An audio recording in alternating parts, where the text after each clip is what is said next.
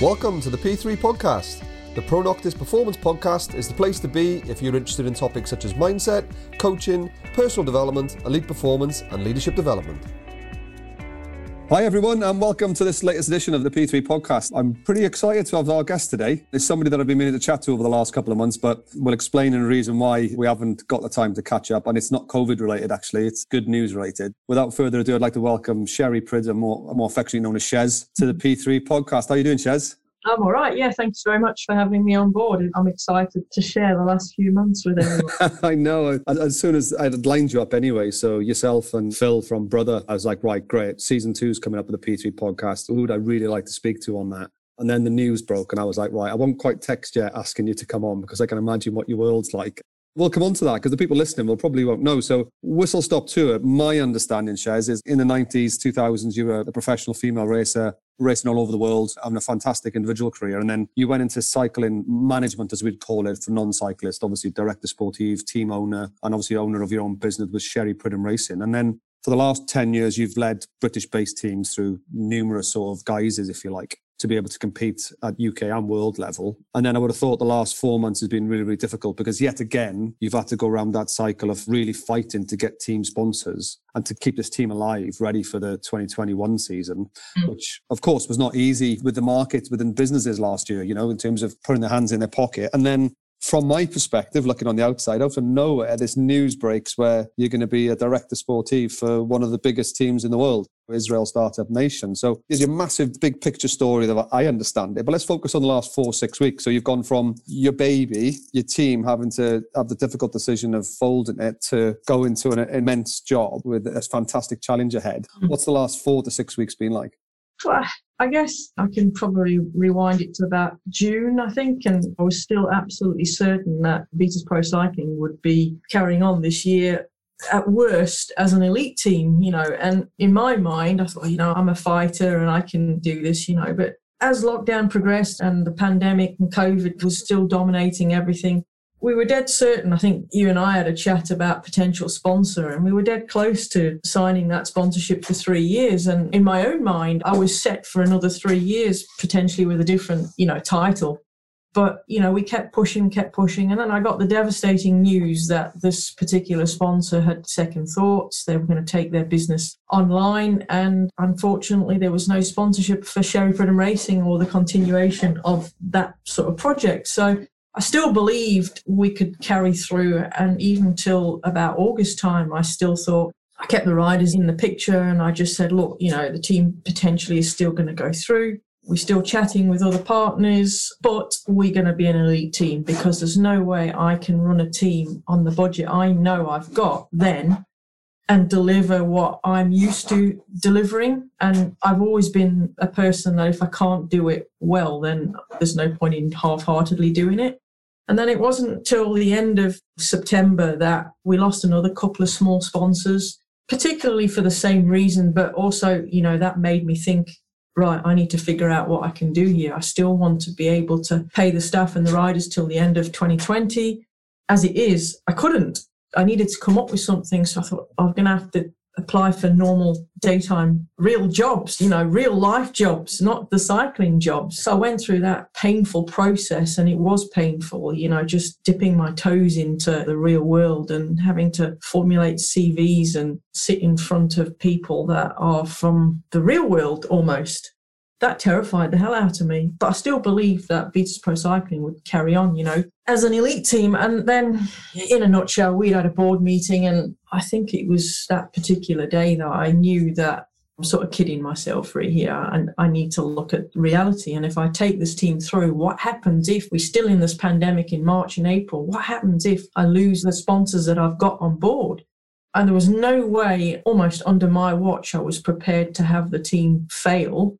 So I made the decision, or we collectively made a decision on board that it was the right time to close the team. And that's kind of how it went. And we gave ourselves till the end of, we said deadline till the end of November, but effectively I think I knew in my own mind, probably middle of November, that the team wasn't going to go forward. From my understanding, Shez, obviously, if you're going to have a team race the next year, you have to register in the autumn, don't you? You have to pay all the race fees and all that. So you have to commit quite a substantial amount of time in terms of the application form. That's right. No money very early. So that must have been playing on your mind as well.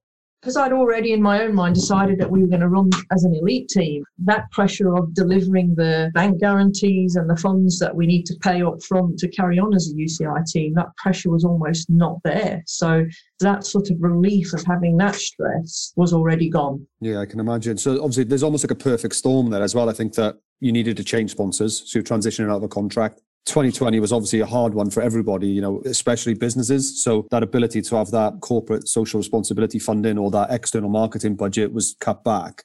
Take the pandemic out of it. Were conversations just been more difficult than ever? Because obviously you've been through that before. You've rebranded, you've had new sponsors many times in your career with the teams you sponsored. Was last year just like no other level? Yeah, I mean, like you say, take the pandemic out of it. It was still so difficult to get doors to open and almost sell a British team because of where British cycling have been and the whole kind of selection with Tour of Britain and the sort of lack of racing here in the UK. The motivation for younger riders was becoming less and less. So it's more difficult to try and sell a British team to race a British program, let alone try and bring foreign riders into the UK and give them, 12 races? So it was a fight right from the word go. But, this kind of feeling of what was sort of occurring in the domestic scene is not an overnight thing. It's been sort of building, I'd say, from the back end of 2017, really. I think that was when we first got involved in it a couple of years before that. And there was definitely a shift change where in the men's racing world, riders in the UK were getting a decent salary,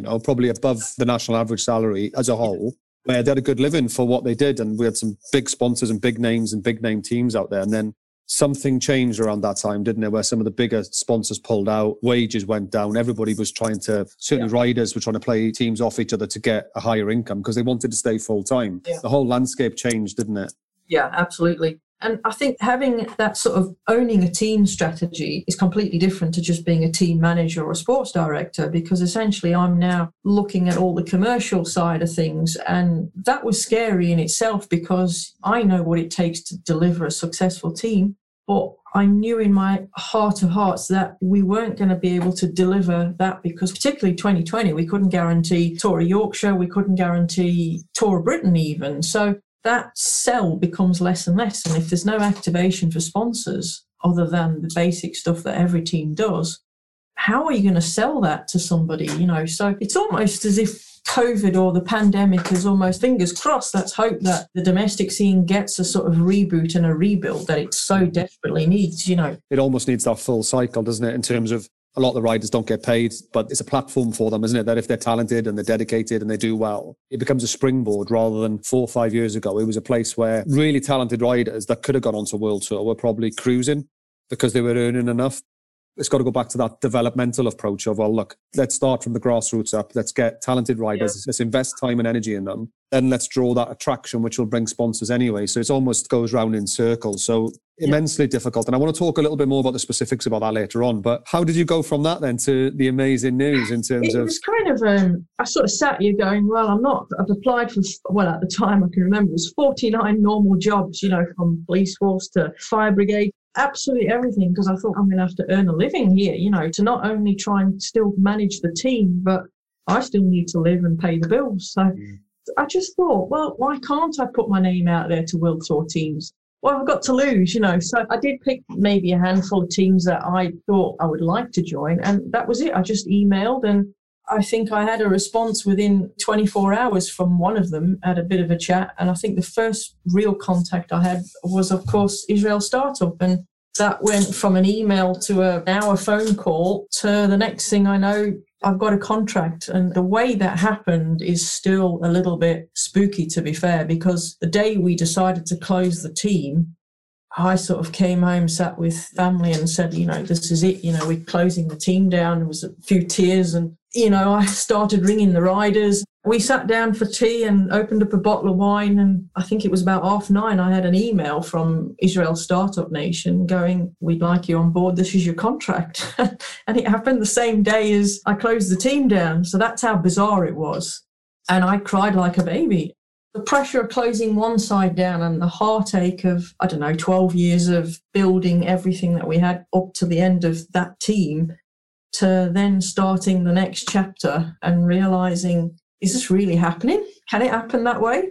And then it was we had about 2 or 3 weeks where I didn't hear anything and I was waiting for the contract. And I was like, at least I've tried, And then all of a sudden it came, and it was just the most bizarre day ever. It's almost an element of synchronicity, isn't it? Where it was meant to be, where things come together. And I can only imagine being in your head that day of what a roller coaster and what amounts of mixed emotions you're going through in terms of obviously disappointment and devastation of losing your team that you've been looking after for so long and you've been nurturing, to the relief of having a job, as you say, to pay your bills, and then the excitement of going on a world tour of wherever that could take you. It must be... Yeah, to be honest, the emotion of closing the team down, it was an emotion of almost relief. I can't explain the relief I had when I did decide to close the team, because all of a sudden, all that sponsorship, equipment, rider, race program issue was just gone. It was a massive relief, and I almost needed some breathing time for that to happen, and then kind of start thinking about where I was going. But in less than a few hours, I knew where I was going, and I never really thought about the significance of the ISN role until I think probably a day or two after they made the announcement. It's amazing. So what people don't realise, you are now the first ever female director sportive of any World Tour men's cycling team. So you have broke through that glass ceiling. And because of that, the media's gone crazy. And we've seen that. We've shared articles that I've stumbled across that you probably haven't seen, because it has gone mad. And the demand for your time has been huge. So the fact that you've been proactive and backed yourself and gone for it is a massive testament to yourself, isn't it? In terms of, right, why not? Why not me? Yeah, and I think that goes as far back as when I was, 11 years old and having to race with the junior boys because there wasn't girls racing. And the whole way through, without even thinking about my life as it was, is I never really gave it much thought. I just sort of cracked on. And I think swimming the earth for something is something I've probably always done without thinking about it carefully. I mean, even when I wanted to turn professional, I never gave it a thought. I knew exactly when I finished my degree in Cape Town that I had a British passport and I was going to come back to the UK and I was going to ride for Great Britain. I didn't know how that process all unfolded, but I did it because in my mind, that's what I want to do. And it's always been a goal and ambition of mine to one day be at a Grand Tour. And that's as far as I thought, as far as my ambition went. And I think that's just followed me through my whole rider stroke management career. Even when I became a sports director in the UK, I was the only female at Conti level. I think for a long time. There might be one or two now, but don't give it much thought. It obviously proves to work for you, doesn't it? Because like you said, I knew where I wanted to go and I need to head in that direction. I'm just going. You just make it work, don't you? Everything just falls into place, and through dedication, good positive relationships and and obviously being highly competent, it sort of pays off. I wouldn't mind revisiting that point. You touched on racing as a junior and racing against the boys and that. If you could paint a picture for the racing environment, because again, female bike racing, funny enough, Geraint Thomas, the Tour de France winner, was on this series as well on episode 1. And I was chatting to him about the common ground with myself and him as being brought up in South Wales. And I said to him, I'm only a few years older than you. And if I turned up at my local rugby club in Lycra on a bike with my legs shaved, I would have got my head kicked in. And he giggled his head off and he went, I nearly did. He said, so, I'd have to wear tracksuit bottoms for PE in school because I didn't want the lads to take a mickey out of me because I was the outlier. Nobody else was riding bikes. Yeah. It was my passion and my love. What was your sort of introduction to it like and where you were brought up? Again, I never ever have given it a thought, the fact that I'm a female and there are males. I've just gone about being me. I've genuinely never given it much thought at all. There obviously are always challenges that you have to face, particularly those of back when I was younger, having to race with men. And then effectively when I came here, a lot of the elite women here in the 90s were having to race with the men to get that strength of competition in order to prepare for bigger races abroad. So I genuinely not thought about it, never. It's brilliant, doesn't it? And I think more often than not, and if you think back to the schoolyard with the girls, we had girls playing football with us in school, and it's more of a problem for the boys than the men. Yeah. For the girls, and I think that's a theme that we'll touch on later on in terms of when you're in a boardroom and having discussions and debates about what's going on, that it's more of a problem. And it says more about the man in the room than the female, because it's just crack on, we're all here to play together. So how did you get into management then? So you've obviously had a fantastic cycling career yourself. I can't remember, did I read that there was an unfortunate hit and run which sort of ended your... Yeah, so it would have been about 2006. I came back from France at the time to ride the British National Championships, and just 1 kilometre from home, I went through a four-way junction and a car didn't stop, hit me sort of side head on and left me with some significant injuries. And those injuries almost took about 18 months. I had both of my shoulders broken, collarbone, jaw, hip, and so on, wrist as well. And I had several surgeries over the 18 months, but still, again, believed that I'd be a bike rider. And then, unfortunately, I contracted meningococcal meningitis not far into 18 months of the accident. And I think it was that particular illness that allowed me to sit up and think that actually, you know what, cycling isn't the be all and end all here, you know.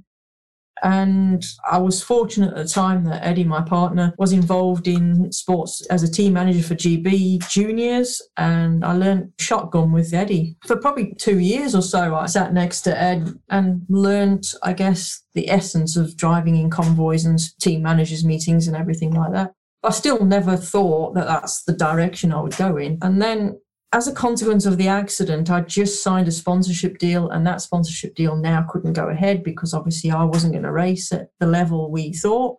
So the sponsor at the time just said, look, why don't we create a little junior team? And that was a men's team. And I think that's how it started. I started off with 4 and then 6 junior riders, and we were one of the top junior teams in the country. And we sort of took those riders to under 23, and it wasn't long before we were noticed. And then Rally UK sort of approached us, and then the rest is history, as I say. That makes a lot of sense in terms of how you've bridged that. And then obviously we know the next sort of few years and the success you had in UK and overseas. I really want to get into the concept that I really want to talk to you about, this women in leadership. And obviously we won't go into specifics in terms of names and locations, but how tough have you found it going into boardrooms, trying to get boards on side and sponsors on side? Have you found it a challenge as a woman? Yes and no. I think it's the mindset that you have to have when you go in there, and confidence is absolutely everything. But don't get me wrong, there's always one, or there's always someone that you come across who they'll be talking to you, but not necessarily talking to me directly. They will be talking to the others, whereas I'm the one that's making the decision. I think you're always going to have that. It's just how life is. But I think it's how you manage that position. But you do have a lot of instances where you come home and you think, bloody hell, that was tough, you know. For God's sake, just accept us for who we are and what we do. You know, if you're good enough for the job, then whether you're male or female, then you should be able to get the job. Yeah, exactly. It's the right person for the job. The rest of it doesn't matter. Yeah. Yeah, for sure. And I was telling you a story offline earlier about, there was a moment where I had one of our female consultants with us and we were presenting a report to a board. And I presented my element and my consultant presented theirs. And then the board just started talking to me again about the points raised by our consultant. And I was like frowning. I was going, why are you asking me? That's this person. They're the ones who got the information. I did something. I probably didn't do enough. And I think that's part of the problem in terms of, I said, well, what do you think? You know, rather than that, where I should have probably called it out. I've gone, guys, why are you chatting to me? I'm not briefing you now. It's this person. So chat to them. And I think sometimes, especially the old school men, shall we say, they just need to be embarrassed a little bit sometimes. Yeah. What about moving forward then? So plans, excitement, obviously you could be going anywhere this world, COVID dependent. I'm excited. I think the excitement's almost past now. I'm sort of at the stage now where I just want to get cracking. We've already had a sports directors meeting in December. The excitement was then, if you like, so sort of jumping on the plane and meeting everybody for the first time. And these are sports directors that you only see on telly or in a convoy. So all of a sudden I'm sat with, you know, Eric van der Lanker and Dirk de Mol, and now I'm on a team with them. So it soon wore off, I think, the smile from year to year when we had 2 days in and we realised, well, I realised the amount of work that we've got to do to make this team successful and be a part of a successful team, because we all have to be on the same page, and essentially we all have to, right from day one, understand what the team's objectives are. So after 2 days, I was like, right, this is it. And now in January, I just want to hopefully get to the training camp and get in a team car and meet all the riders and get the season going. So as we stand, obviously COVID's very much still gripping us and there's light at the end of the tunnel. Is that still affecting your planning? Do you know what races are or aren't happening? Or are you just planning as if it's all happening? I've certainly got my program, but who knows, you know. We've just gone into the lockdown again. Several countries are, and that's one reason why we, as a team, Israel Startup Nation, are not traveling to Israel, because it's just too risky. I mean, there's too much risk and cost involved, to even put so many people at risk. And we just have to take that as it comes, I hope we can travel when I need to travel, and we'll do the necessary paperwork. But at the end of the day, if the government's saying the borders are closed or whatever, then there's nothing I can do about that, For sure. Can you give us an insight in terms of, from an outside looking in at the World Tour cycling? So I can only imagine the logistics put in place. Now, I know that there's so many races that the whole team's going to enter, but there could be 3 teams racing on the same day in different parts of the world. To give you an idea of the size of ISN, I think as a whole, including the continental team, we have just over 100 staff members. And that involves 32 World Tour riders, and then the Conti team. I think there's 12 riders on the Conti team, plus the staff, and there's over 70 staff members for that. So you can imagine that the logistics of working the race program is just mind-blowing, just to see well over 300 races on the calendar, and how, 2 sports directors, 3 sports directors, 4 mechanics, team doctors, masseurs, bus drivers, how that is split across the board. So, yeah, it's mind-blowing, really. Yeah, I can imagine. What's the contrast like? Because obviously with Vitus and all your teams before, you literally did everything. Are you having to be more specific now in terms of your role? Yeah, so effectively with my job, I'm just a sports director, part of a group of sports directors that are underneath the general manager and the head DS. So there's plenty of other people. I'm still learning who's who, and there seems to be so many different people doing, like you said, the job that I used to do. So that's taking some getting used to. Yeah. But, they have the same issues, the same challenges as I did when I owned the team, just on a massive scale, as you can imagine. There's bikes and kit, and particularly now, I'd be stressing terribly if I was still running a team here and thinking of the challenges of how to get a British team across to Europe. Just the insurances alone and the PCR tests that we have to do 3 days prior to travel, getting a PCR test now to come back again. So that's a major logistics challenge that we've never faced before, let alone bring the word Brexit into the whole challenge. But to see the last few weeks, to see the build of the training camp and the amount of effort that goes into, it's kind of a nice relief that I'm just a sports director at the end of the day. I can imagine some of the conversations later on in the season where obviously you get to know the wider team, and especially the logistics and the sport team, and they'll be telling you the challenges and you'll be like, yeah, I know that challenge. And the same, I just looked at the planning for the training camp and the number of flights the poor ladies got to go through to get everybody to one place is just, lie in a dark room job after you've done that, let alone that's just for the training camp. Yeah, that's not the races. So again, obviously the riders are based all over the world, aren't they? And they've got to get them into, one set location for a set period of time. So logistically, when you were saying about, the PCR test in terms of you've got to isolate for 72 hours. So you've got to have your own admin sorted, haven't you? It's not as if you can then get to that 70, I'll just nip to the shop and get this, or I need to get some smellies, or I need to get this. Currently, how it works is if you're traveling now, you need to get a PCR test, which you have to pay for. It doesn't get paid for by the team.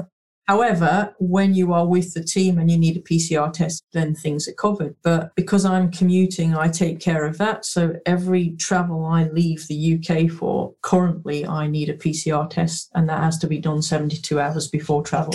And that's without the paperwork of that particular country that you might be flying into. There's certain apps that you have to log on, a bit like our NHS tracing app. There's one of those for every country that you go to. And again, every country is different. So I'm heading to France after the training camp, hopefully. And the paperwork that I need to do is, I've just been sat most of this morning trying to prepare for all of that. Yeah, and it's going to be here for a while, isn't it? I don't think anything's disappearing sort of this year, and we'll have to get used to that different style of travel, that's for sure. Conscious of time, Shez, and I know that you've had so many interviews and podcasts and requests over the last couple of months, so you've probably podded out. But what I thought we'd do as a wrap-up is just maybe a little quick-fire Q&A, if that's right. Yeah, no problem. Fire away. From a rider's perspective, when you were riding, what was your proudest moment? Oh, Champs-Élysées, Tour de France, every time. Oh, but that was amazing. Okay. Yeah. Who's your sporting hero? An American girl called Rebecca Twigg on the female side of things. And then, love or hate it, I'm going to have to say Lance Armstrong for the men. Yeah, you can say what you like, but he certainly put the sport on the map, didn't he? That's for sure. Your non-sporting hero? I can't tell you what just came into my mind. I don't know. I don't think I've got one. Okay. If you haven't got one, that's fine. You're having a dinner party. You're only allowed 4 guests. I'm already sat there, so you're allowed 3 more. Who's the other 3 that you're inviting? Wow. I'm going to say Lance Armstrong. I'm going to say George Hincapie. I'm going to say Johan Bruyneel. This is all controversial, I guess. Be some conversation around that table, wouldn't it? Won't be short of opinions, that's for sure. I think that's a pretty good 5, to be fair, with you and I there as well. I'd enjoy that one. If that ever happens, let me know. Make sure I get in my diary. I will do, yeah. Right, we fast forward. It's December. Hopefully we can catch up for a coffee like we normally do. What's success look like this year for you?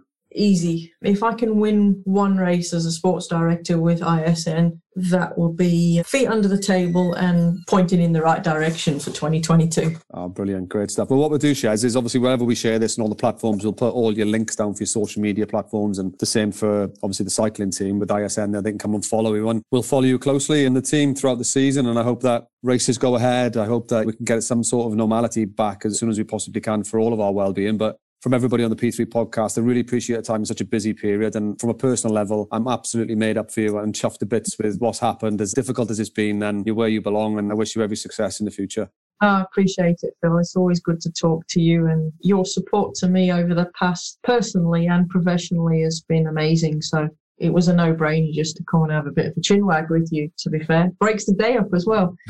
Get you away from those bits of paper. Yeah, great. Thanks very much, Shez. Take care. No worries. Thank you. We hope you enjoyed the latest edition of the P3 podcast. If you'd like to engage further with us, then please come and follow us across all social media platforms. We're on Facebook, Instagram, Twitter and YouTube. And of course, follow us on wherever you get your podcasts to be one of the first to be notified of any new content.